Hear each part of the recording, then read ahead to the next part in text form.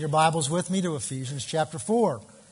And we're bearing down on the end of this study by faith. We're bearing down on the end of this study. As I shared with you a number of times before, around the beginning of the year, I really felt the Lord open my eyes to these first 16 verses in Ephesians 4 and speak to me that is for this body, for this period of time, for this year. And that doesn't mean that it's going to end by the December 31st. But this is a focus that we are to have. Because it talks about who we are. And it's time that we awaken to realize who we are. And not only who we are individually, but who we are collectively. We were saved in the late 70s, in the end of the charismatic revival, and then we went into the 80s where the explosion of the Word. The Word was everything, and the Word is critical. This is a church that teaches the Word. I am a pastor that teaches the Word of God. I attempt as best I know how to live my life based on this Word. It doesn't mean I'm perfect at it, just as you aren't either. But we are a Word-based church. And the Word focused for the 80s and the 90s was so much on what God has done for us, who we are in Christ individually. But I believe we're moving into a time where the Spirit of God is calling us to become aware of not just who we are individually, but who we are collectively. And the first 7 verses of this chapter, which we're not going to go back over, talk about that awareness that there's one body, there is one God, there is one Lord. Talks about, and we spent time at the beginning of this year again, speaking about this. He emphasizes that we are to preserve or maintain the unity of the Spirit. And I remember talking to you about the word maintain tells us there's something we've been given and we're responsible to keep it together. It's not something we go get. It's something that's already been given to us and we're responsible not to lose it. And it's interesting because I was reading some article over this last week. I don't know if it was on a plane or somewhere. I've read so many things lately that talked about that same thing out of this same verse. That the unity of the Spirit is something we've been given, but we have to maintain it. In order to maintain it, we have to be aware of it. So it talks in these first 7 verses about who we are collectively, that we are the body of Christ. And I shared with you that one of the things that the Spirit of God needs to do with us and help us to do is to do a shift in how we see each other as a church. And this is why a trip like this is so helpful also. It is that it helps you to realize that we're not just a series of individuals that happen to belong to Faith Christian Center together. That we're not a bunch of Christians that come together on a Sunday morning and a Wednesday night or whatever other times we may come here. That's what we have in common is we belong to the same church. That's not how the Bible sees you at all. The Bible literally tells us that we are part of His body. And so what's happening this morning here at this location is a portion of His body has gathered together to worship Him. A portion of His body has come together in order to hear Him speak to us. A portion of His body has come together so that we might minister to Him through ministering to one another. So when you walked in the door this morning and somebody greeted you, or you may have said hello to somebody and you may have gotten into a conversation with somebody, you have no idea how the Spirit of God may have used you to minister to another part of the body that we're all part of. And we need to work on that and meditate on these scriptures, because if you change how you see yourself, it will change how you operate towards one another. And that is where I believe God's calling us. So we're going to pick up now in verse 8, I think it's verse 8, and we're going to talk about your part of that. We're going to begin to move down into the next verse in this study. So he's talked through verse 1 through 6 about the unity, what it is we have in common, that we're all part of one body, we have one God, one Father, we have one Lord Jesus Christ, and there's one Spirit that dwells in us. There's not a different Spirit that walked in here today. There is one Spirit of God, and He lives in all of us. That's why He's called the Spirit of unity, because He's not only a Spirit who brings unity, He is the Spirit that unifies us, because the same Spirit that dwells in me dwells in you. That's why we went to Mexico and we met men and women that we've never met before. There's an immediate sense of identity with them. Even though we don't speak the same language, even though we look differently on the outside, we live in different physical houses, our bodies. But there's an identity we have. Why? Because the same Spirit that lives in them lives in me. That's why I don't speak that language, because just a little bit of it, but not enough to preach in it. That's why I could speak to them through an interpreter, and we could end up at the fact, the wonderful thing was to watch Anita talk and develop a relationship with these pastors' wives. She doesn't speak one word of Spanish, and they don't speak one word of English. But there's a connection there because there's a unity of the Spirit. The same Spirit that lives in her lives in them. And even though they couldn't talk physically and communicate information, there was a communication of love. There was a communication of the Spirit of the living God. There was a sense of belonging to one another. And so that's the spirit of unity that dwells in you and dwells in me. And that's what God has done that. We're joined together as well as joined to Him. And we spend time talking about the fact that we're part of His body. And that you cannot be separated, you cannot be joined to Him and separated from one another.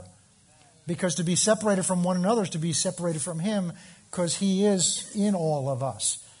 And so that's what he's been talking about through the first 6 verses. But now he's going to talk about, although it's one body, he's going to begin to focus in on you and me personally. Verse 7. Although he's talking about to one body, but to each one of us, grace was given according to the measure of Christ's gift. Now, what does that mean? Well, I know we're all saved by grace, so we're going to look at that this morning. But the word grace means so much more than God's unmerited favor. If you have an Amplified Bible or have what you're looking at this morning, what you'll find is that Amplified Bible will say for the word grace, God's unmerited favor. And at the very surface, that is what it means. But the word grace in Greek, which is the most powerful word in the Bible, is the word charis. And that word means that God has given something to us that we do not deserve. It is the disposition, the attitude of God's heart towards you. It is an attitude that says, instead of giving you what you've earned and deserved, I'm going to give to you out of the abundant love of my heart what I want you to have. We do that with our children to a much smaller degree. We've just had a new granddaughter born to us about 6-7 weeks ago. And our heart is to pour out blessings on that little girl, and she can't do anything for us. She can't do anything back except smile at us. And that's worth everything. We get text messages from our daughter sending us pictures of her, and with smiles on her face. And it just warms us on the inside, even though it's thousands of miles away. Why? Why? Because of what she means to us. That smile from her. And just imagine what you can do back for God. So He's God. He doesn't need anything. Oh, yes, He does. He wants your love. But that Father's heart has poured out on you, out of the abundant love of His heart for you, everything that you need. And that's what that word grace means. We could spend weeks talking about what that... I did a study on that word a number of years ago. It is such a powerful word. It's not a weak word at all. It means God's let you get by with something and not punished you. But I think that's how many Christians see it. They read it as, well, God's letting me get by. He didn't let you get by with anything. Because if God let you get by with something, He would no longer be just and righteous. In Romans chapter 3, it talks about Him being the just and the justifier. That's an important combination. Because in order to justify you, to make you right in His eyes, He could have done it 2 ways. He could have just said, look, I'm going to look the other way and pretend they never sinned. But then He'd no longer be just. He'd be denying what is the truth. Sometimes as parents, we're tempted to do that. We lay some rule down for our children. If you don't do this, or if you don't clean your room, or if you talk back, this is what's going to happen to you. And so they challenge you and they talk back. And I know, I've been a parent. I've got 4 children. You don't want to punish them. You don't want to do what you said you were going to do. So the temptation is to kind of look the other way. Pretend you didn't see it. Because if I didn't see it, I don't have to deal with it. But I did see it. So I'm no longer just. I'm no longer righteous because I'm compromising what I know is the truth and what's right. So if God did that, He'd no longer be God. That means we could no longer trust Him. So what God did is to justify you, to make you right in His sight, and yet to stay righteous Himself. Somebody had to pay for your sin and my sin. And so He stepped down out of heaven. And He walked among us. And at the appointed time, He allowed them to nail Him to that cross. And on that cross, He took your sin and my sin so that He could justify you and make you right in His eyes. That's how much He wanted you. That's how much He still wants you today and loves you. That's that heart of grace.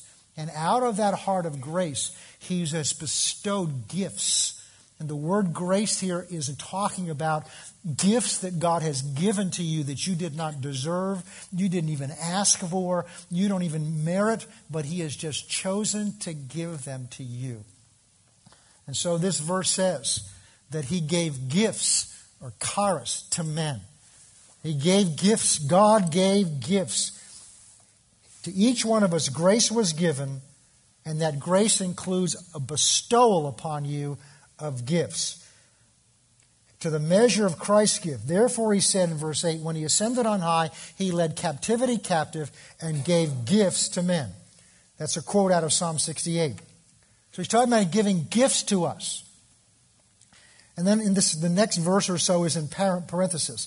Now, what does this mean that He ascended? Does not only mean He first descended, talking about Christ, to the lower parts of the earth. He who descended is the one who also ascended far above all the heavens, that He might fill all things. Verse 11. And He Himself gave some what? Some of these gifts He gave in the form of apostles, some in the form of prophets, some as evangelists, some as pastors and teachers. And we talked about that. These 5 gifts that are listed here were given to the church. And those are very often the gifts such as I'm a pastor. That's a gift that God deposited in me, and I'm a teacher. That's a gift that God deposited in me. I didn't earn it. I didn't go to school to study it. I've done things to enhance it and improve it. He just chose to deposit that in me. And so that's a gift that's given. Some He's given the gift of an apostle, some as a prophet. And these are gifts to the church. And the next verse says why they're given: for the equipping of the saints. And we've talked about that word equipping and what that means. It talks about who the saints are. That's all of us. So these gifts are given to the saints, to all believers, so that they may equip us so that we can do the work. We talked about that 4-letter word, work of the ministry. Now, while we went down to Mexico, there was a gentleman that joined us because he'd met these missionaries back here in the States, and he believes God has called him to Mexico. So they invited him down, and so that he could discover that ministry is more than preaching and teaching. And the expression they just kept using for him is ministry is WORK. There was preparing food, there was cleaning things up, there was organizing things, there was arranging things. All kinds of work went into that short period of time when someone stood in front of those pastors and spoke to them. And so ministry is work, and we talked about that. The equipping of the saints, of all of us, to do the work of the ministry. We talked about the word ministry, and it means service. It's a table waiter. You take something somebody else purchased and paid for and prepared, and that's the gospel. And we bring it and minister it to people. We serve it to people that have needs. And that's what a table waiter is. That's what a minister is. That's what the word ministry is. I want you, every time you read the word ministry in the Bible, every time you hear somebody say the word ministry, translate that in your mind to mean service, table waiter, because that's what it is. And so we've talked about all those things. But what I want you to see here is those gifts, apostle, prophet, evangelist, pastor, teacher, he lists here, he says, some of those gifts were given in this form. That means there are many other gifts that were given to us that are not included in that list of 5. And we've mentioned them before, but that's where I want to begin to focus, because He has put at least one of those gifts in every one of you. Because He says in verse 7, if you're part of the body, He's given gifts to you. And we're going to talk about that gift that God's given to you and the responsibility that goes with that gift, because there is a gift and there is a responsibility. And that's what we're going to begin to look at. All right, so we're looking at the gifts that God has given to us in Ephesians 4, verse 7, which he says is grace. This grace, this gift that was given to you, some of these gifts we've just seen in verse 11, he gave as apostles, prophets, evangelists, pastors, and teachers. But now we're going to look at the other gifts. Go down to verse 13.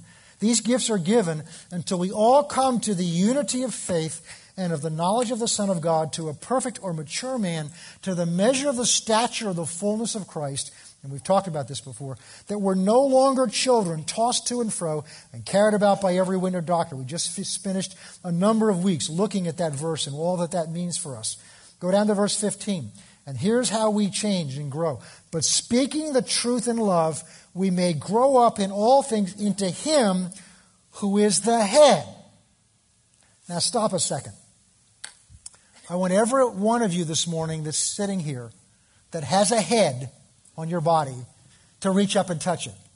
I'm looking, because if you don't reach up and touch it, I'm going to think you left your head at home. All right. Okay. Now, you know where your head is. It's on the shoulders, right, supposedly. I'm not talking about what's in it.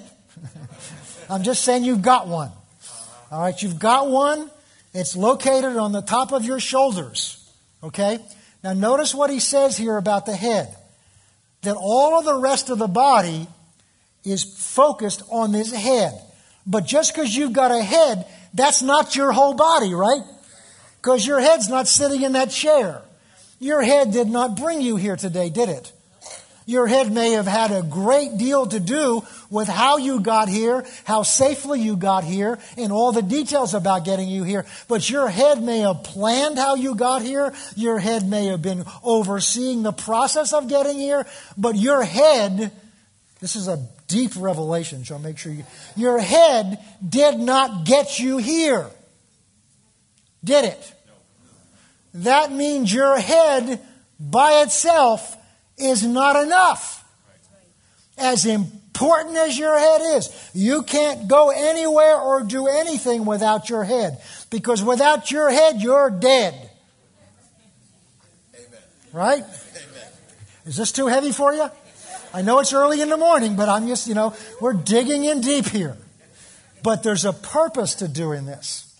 There's a profound truth in this that Paul is getting across to us here. Because everything comes out of the head. But the head is not everything in your body. So without your head, you're dead. We got that? Or do I have to go back over that again? All right. But the other side of this is without your body, your head is dead. This is a little heavier, right? Because if your head's separated from you, this is going to really get deep now. If your head is separated from your body, that automatically means your body is separated from your head. Some of you are having trouble with this. Is it that early in the morning? There's no trick here. I'll do this to this side. I think this side's starting to get it. If your head is separated from your body, you're with me, that automatically means your body's separated from your head. I got to do this again over here. We don't think in these terms. The reason you're struggling with this is it's so simple and basic, but it's so profound. Profound things are simple and basic. They're often so simple we just pass right by them. There is in this verse, because this isn't where I was going to emphasize today. There is in this verse one of the most important things you need to understand as a Christian. I'm going to read the verse to you again. We're talking now in verse 15. But speaking the truth in love, we may grow up into Him who is the head. So we understand that Christ is the head. Verse 16 says, from whom? From who? From Christ, who is the head, from whom the whole body. So he's talking about a whole body here, and he's saying Christ is the head. Well, if He's the head, then who's the body? We are. So the point here is, the head, the body can do nothing without the head. But on the other hand, the head can do nothing without the body. You understand this. Now, don't pick up rocks to throw them at me, because I can give you scripture to support it. Jesus is not here right now. The Bible says he is seated at the right hand of the Father. Oh, Jesus said he'd never leave me or forsake me. He hasn't. He's put his Spirit in you. That's why Jesus said in the Gospel of John, it's to your advantage that I leave. Physically, I'm going to leave you. But when I leave, I'm going to ask the Father, and he's going to send, notice he was confident his prayers are answered. He is going to send the Holy Spirit who has been with you because he's been in me. But now he will be in you. And so the head is seated at the right hand of the Father, and just as your physical head gave you directions on how to get here and everything you had to do to get here today, and then your head oversaw the process, your head did not get you here. You had to use your feet, you had to use your hands, in fact, you used every other part of you in order to get here. That means every part of you was essential to the task of getting you to church. And in the same way, every part of his body is essential to carrying out the will of the head of his body. He oversees the process. He oversees the work of the church. But he is not the church. He's the head of it. We are the church. We are his body. That means he can't get somewhere unless we take him. He can't do something unless we do it. He can't speak unless we open our mouth. He can't touch someone unless we reach out, because we are his body. That means he cannot accomplish his will without you. So, well, who am I? I'm not all that important. Well, let's just take your little finger today, which isn't all that important, and let's just cut it off. Not important, is it? You wouldn't do that, would you? For two reasons. First of all, you do need it. You need to hold your little pinky up when you drink your coffee. You need it to balance your hand when you write. But not only that, even if you can't think of anything really important that it does, if we were to take a knife and cut it off, it would hurt, right?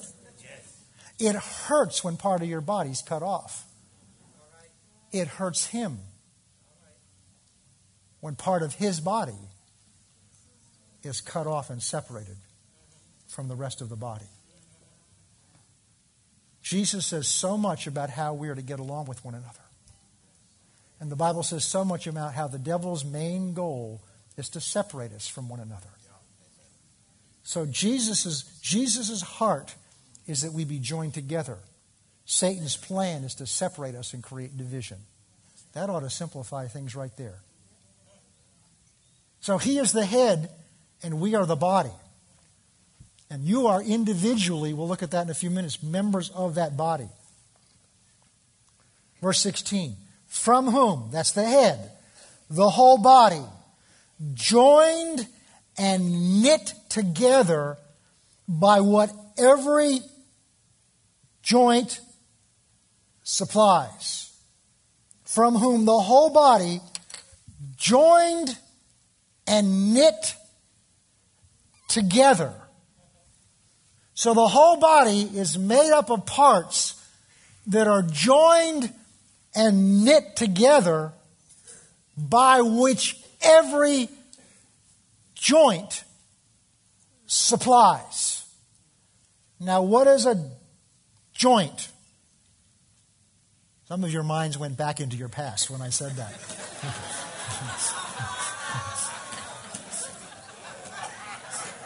Come on back over into the Bible. You've been redeemed from that past.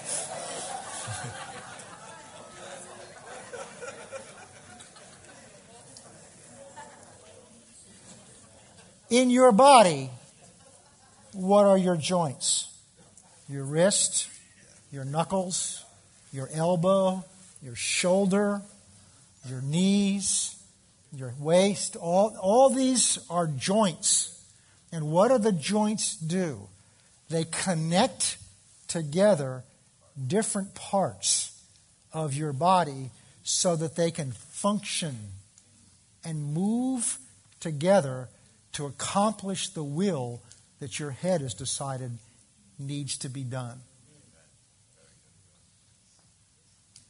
I was reading and doing some studying yesterday of some people that have written about these subjects, and I don't remember who it was, but some great theologian years ago who set out to prove the theory of evolution went into biology. I don't know how he did it, but he studied what a hand looks like, the structure of a hand, a separate hand, and all the different moving parts.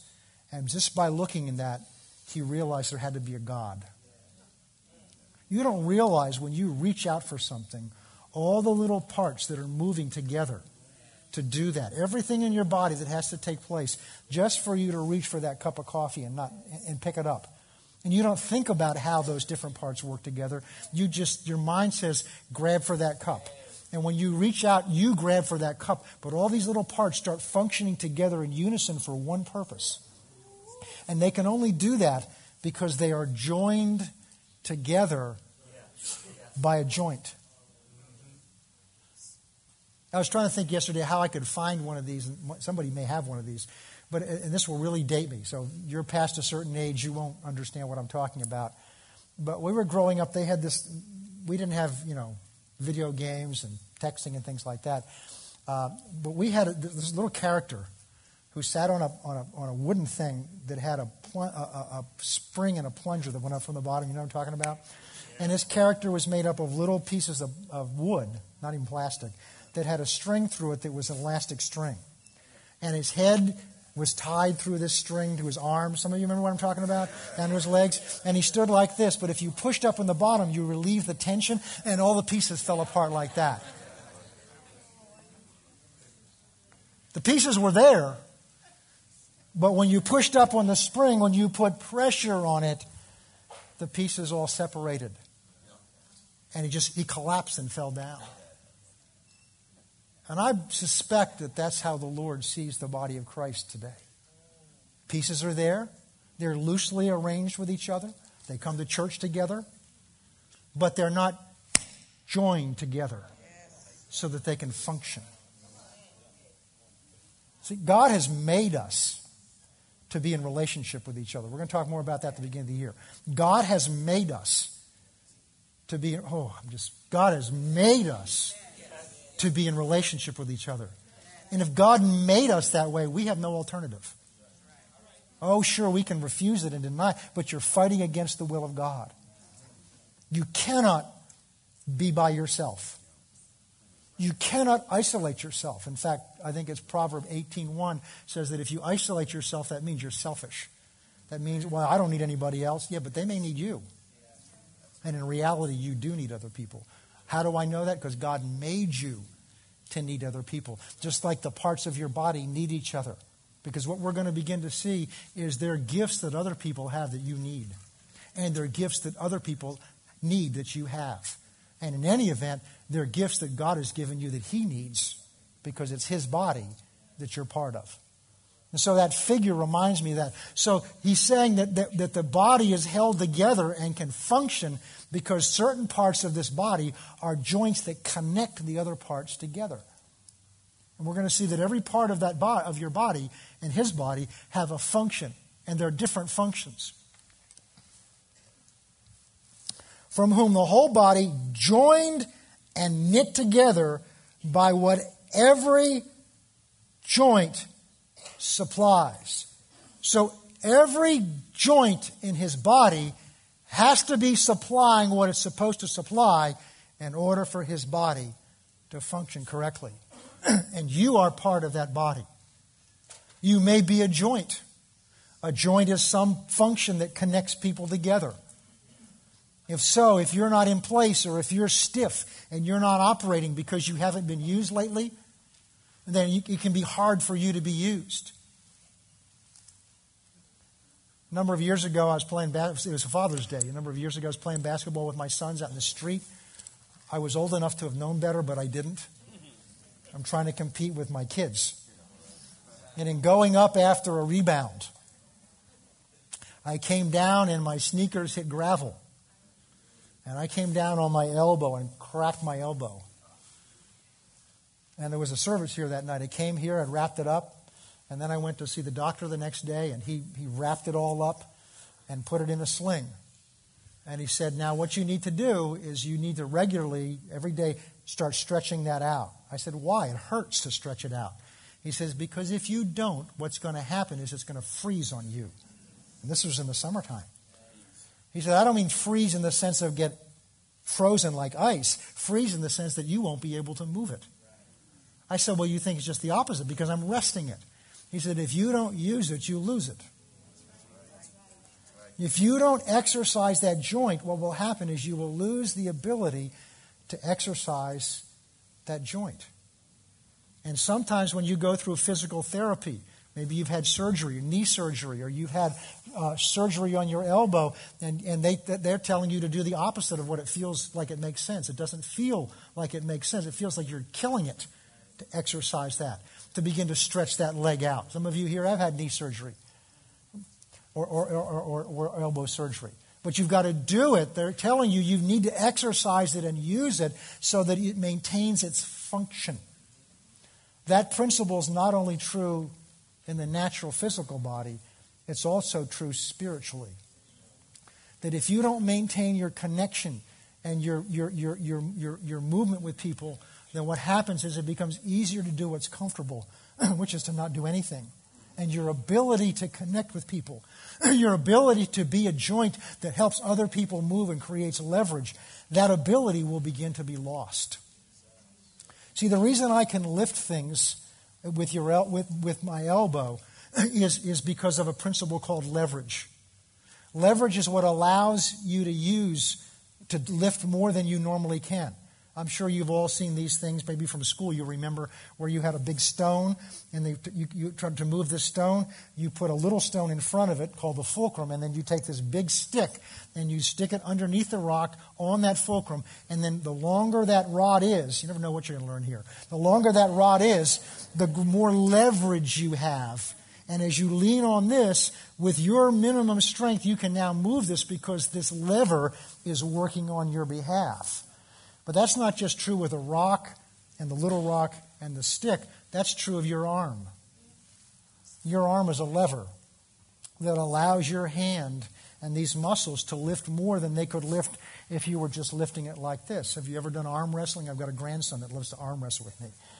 And so the interesting thing is, even if I were not as stronger than he is, I'm going to win. Why? Because my forearm is longer than his. So I've got greater leverage than he does.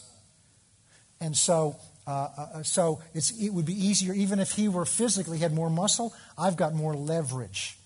So you're providing, by being joined to the right part, you are providing the body of Christ to have leverage and do things beyond what it normally could do because of your connection to who you're supposed to be connected with. So the point he's making here is that every joint in his body must be in place in order for every part to be connected together, because the joints are what connects us. All right, let's move on. From whom the whole body, joined and knit together by what every joint supplies, according to the effective working, there's that word work again, by which every part does its share. You are one of those parts. You are one of those parts. You, personally, sitting in that blue chair, are one of those parts. And the body will not work effectively unless you do of his body your share. It's been assigned to you. That means that now the reason it's so important to understand what we've talked about before, that the ministry is service and the saints are all of us, is that because under the model that was taught for so many years, Saints are special Christians that have done special work that end up with being honored by having their pictures in stained glass windows and by being called Saint so-and-so. And the ministry has been considered a profession. And so it is to be honored, but it's not a profession, it's a calling. I was in a profession before I was a lawyer. I chose to do that. I didn't choose to be a pastor. I was called by God to do that. Very different. But if your concept of ministry is it's a profession, then what we do is we sit out here as spectators and we pay the professional to do the work of the ministry. So we come on Sunday to see whether he's doing a good job or not. After all, that's why we pay him, so he can do the work of the ministry. And that's why so many pastors have burned out, because that was their model also. But that's not what the Bible teaches. The Bible teaches that that position is called to train all of us so that we can go do the work of the ministry. And what I want you to see before we're done with the study is that your fulfillment, your satisfaction, your joy, and everything in life depends on whether you fulfill what God called you to do. You can have the greatest company in the world, the greatest job in the world. You can have the greatest family in the world. You can have all the things this world has to offer. You can have the best of all of them, but you will not be content unless you're doing what God called you to do.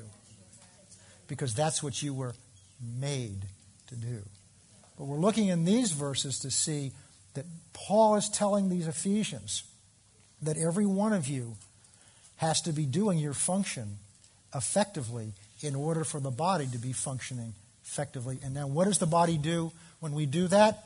It causes the building up of the growth of the body for the edifying or building of itself up in love. You, personally, are a critical part of whether the body of Christ matures and grows up to the place where God's called it to be. You say, well, I'm not that important.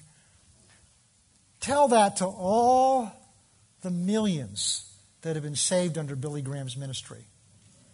Because you understand that Billy Graham would not have been all around the world and preached the gospel. And it's the last I heard, and this was 10, 15 years ago, something like 70 million people were saved under his ministry so far. But how did he get saved? At his own meetings? No. He got saved in Sunday school by a Sunday school teacher. Now, was she important? I don't even remember her name. Was she important? Because unless she had taken her place, he wouldn't have been saved. If he hadn't been saved, 70 million people. Now, somebody else might have reached some of them. So don't sit there and tell me, well, I'm not anybody. Then you're telling God he's wrong. Because God's saying to you, you are important. The reason we struggle at it is we look at ourselves and say, well, who am I? And God's not looking at who you are. He's looking at the grace He's giving you. And all He's telling you is to use what He gave you. He's not asking you to do something you can't do. He's not calling you to do something far above what you because He's already given you the grace. He's just telling you, use the grace that I've given to you. Turn with me to Psalm 139. Oh, this is one of my favorites. There's so much we could do in here. But I want you to come away from here today with maybe a little different picture of yourself and how God sees you. Psalm 139. Now, when you've done that, put something there because I skipped a verse. Go back to Ephesians. Get your exercise today. Ephesians chapter 2.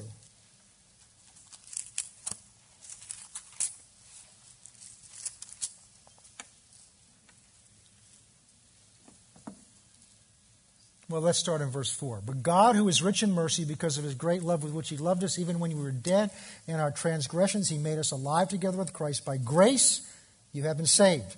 and raised us up together and made us sit together in heavenly places in Christ Jesus. Now, I used to have this picture. This isn't my point. But I used to have this picture that, from that verse, that we're seated in heavenly places. Now, I know your body's sitting here. But spiritually, you're seated in heavenly places with Christ Jesus. I had this image that you have the throne of the Father here. Next to that, you have the throne of the Son.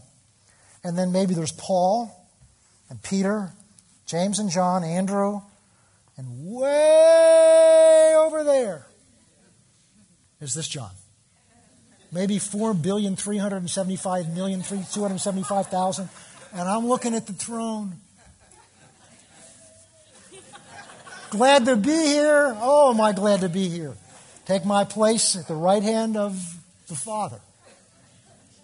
And then it dawned on me one day what it's saying. I'm sitting right next to him. Why? Because when I came to Christ, I was joined to Christ. That means wherever he is, I am.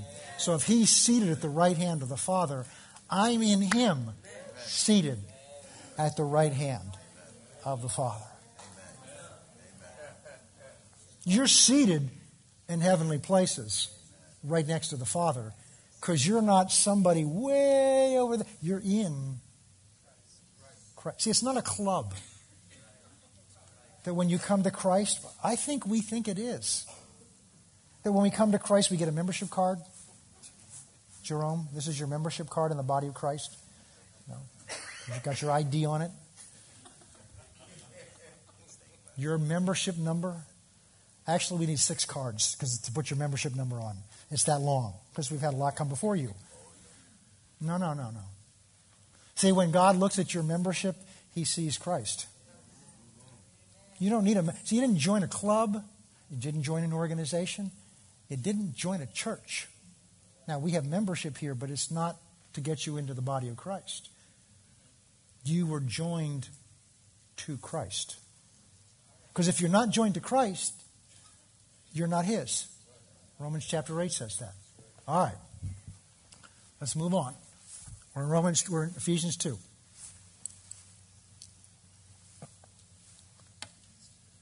That in verse 7, that in the ages to come he might show the exceeding riches of his grace in kindness towards us in Christ Jesus. These are the famous verses. For by grace you have been saved through faith. So grace is God's disposition towards you by which he's given to you your salvation. It's received through faith. And that not of yourself. That's the faith that it took to receive it is not of yourself. It's a gift of God. You get this settled in your mind. Everything you have, I'm going to show you a verse later on. Everything you have is a gift from God. That means you can't take credit for any of it. It's all a gift from God. Our salvation, verse 9, not of works, our works, lest anyone should boast, for we are his workmanship. We are his workmanship. He is a master craftsman, and you are his workman. You are the product of his skill as a creator. There's no such thing as a self-made man. That's an illusion. All of us came out of a mother's womb. You are his workmanship.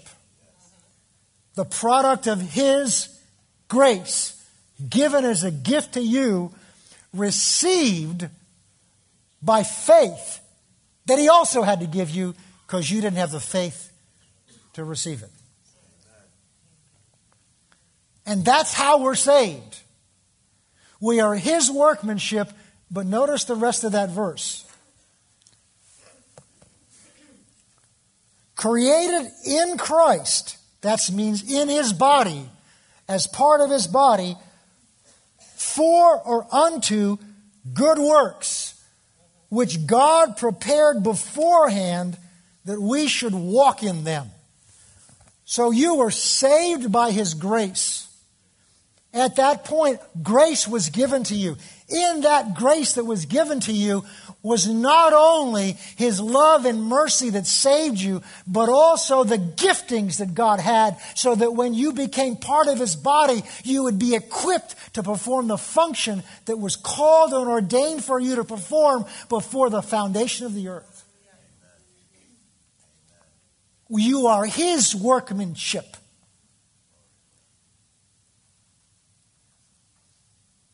Now, does He know what He's doing? Is He experienced at this? How many people has He created? He knows what He's doing. He doesn't make mistakes. And He's a master craftsman. Science is still marveling at this creation that He made, this body, this human body. This is the finest computer still on the face of this earth. Don't have to plug it in at the end of the day.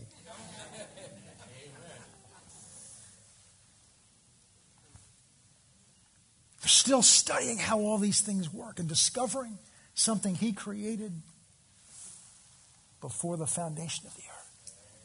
And you are His master creation of a master artist. A master creator. You are His workmanship.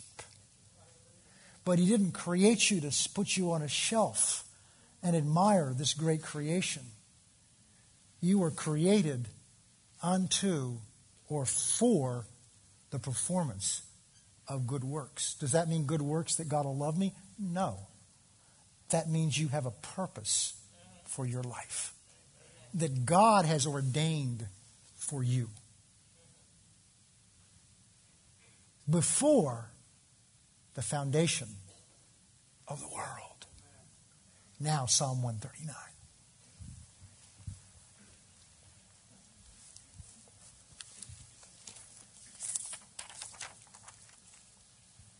Verse 13. I mean, we could start at the beginning of this. Is so powerful.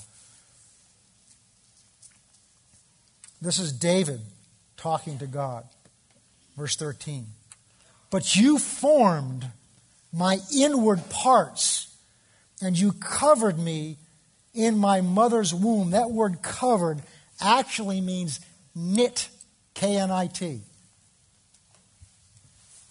When I was a young boy, my parents went through a divorce, and I went with my mother. And I was meditating on this morning, and this picture came back of sitting watching her knit. And when she would knit, I had no clue what she was making, because she'd start with just a few stitches. But everything was done by her hands. In fact, she didn't have to watch what she was doing. She was doing all this stuff, and knit one, purl two, and all that, whatever it was, And gradually, as she kept knitting, you began to, this thing she was putting together, she was taking the raw yarn and connecting it together, interweaving it together with these knitting needles. And as she was begin to knit more and more and more, I guess it's an art that people don't do it anymore. But gradually, what became is she was rearranging this yarn, and it was beginning to take form. But it started with just a few stitches, or what I don't know what you call it with knitting. But she was doing together, and these experienced hands of hers were doing all this stuff, and gradually she was interweaving this yarn together to form something that became either a sweater or a blanket or whatever it was she was making. That's what that word means here. God, while His first cells were joined in your mother's womb, He watched over that process. And He ordained from the beginning of time what you would look like and what you would be like. Science is now discovering, in these last 10 years, they've discovered the genome. They've discovered the key to the DNA. Every cell in your body, and that first cell has in it instruction code that they now can read. An instruction code for what every cell is to become and where it's assigned to. I mean, if there's anything science has discovered that ought to confirm that there's a God, it's that. There is a master code for what you look like today. Well, not today, because you've had something to do with that. We won't go there. There's a master code in those first cells and in every cell that determines what it's going to be made like and where, listen to me carefully, where it's assigned to in your body. And God watched over that process in you. That's what these words mean. While you were being formed in your mother's womb, He had in mind, before the foundation of the earth, what part of His body you would be. And He oversaw this process so that you would be equipped to be that part and to function in that part.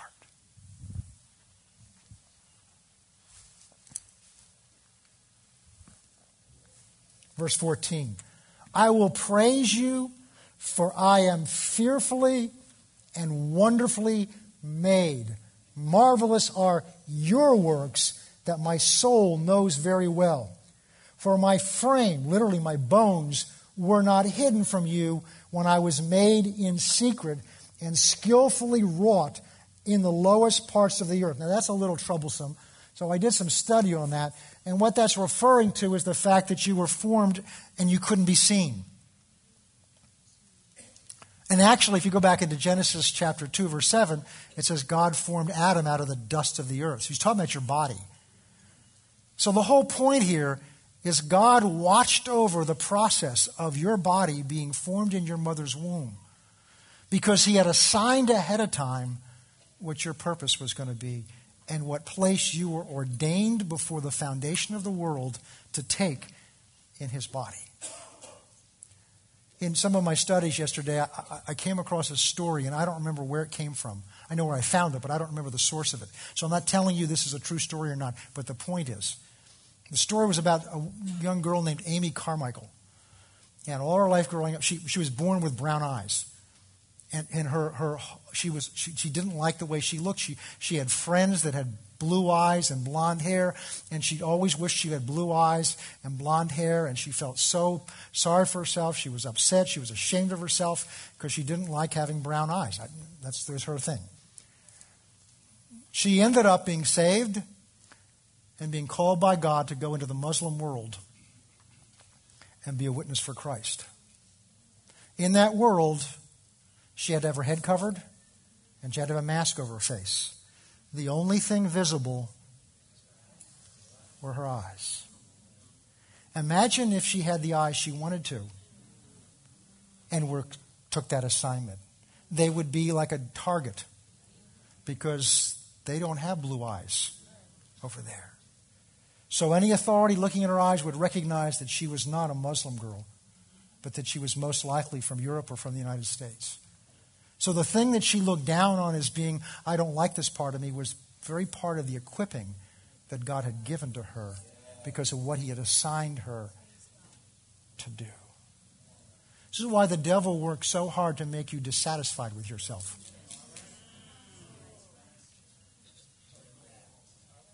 To not like yourself. Because when you're dissatisfied with yourself, my feet are too big, my ears are this, my hair, blah, blah, blah, blah, blah, blah. I can't do anything. Moses stood before God and said, I can't do what you call me to do. I don't, stutter. Well, if you read the scriptures, you'll find out that was a lie because Hebrews says he was strong in word and power. He knew how to speak. He was using that as an excuse to not do what God had called him to do. But here's the point of this. Every one of you sitting here this morning has been called by God to be a particular part of His body. He has gifted you with something from Him in order to perform that part. And He's called you to take your place. Unless you do, you will never be satisfied with your life. I believe that so many people are depressed and discouraged on pills and taking all kinds of things. I'm not saying it's the answer to everything, But so many people are struggling in so many areas of their life simply because they've not taken the place that God has assigned for them. Because remember this, that's why He made you. He made you because He loves you, wants to be in a relationship with you, but He's also made you and designed you the way you are and put in you gifts that are His gifts. They're not yours. They're His gifts that He's entrusted to you because His body needs those gifts. And when you find that place that He has ordained for you, see, it's not an option. He's ordained it for you. I thought only preachers were ordained. No, ordained means God's chosen and picked. God has chosen you and assigned you. So I don't believe people have the right to choose where they go to church. We do, but I don't believe that's God's assigned us to churches. Why? Because it's a part of His body that gathers together. I'll end with this story. As most of you know, after I left the law practice, the first time I had a small church. And for a number of reasons, God just dealt with me. It was time you need to step out. I'd taken it on too early. I just didn't know enough. I was not mature enough in the Lord. And so when we left that church, there was a pastor that was a good friend of ours. The people in that church knew I'd been a pastor.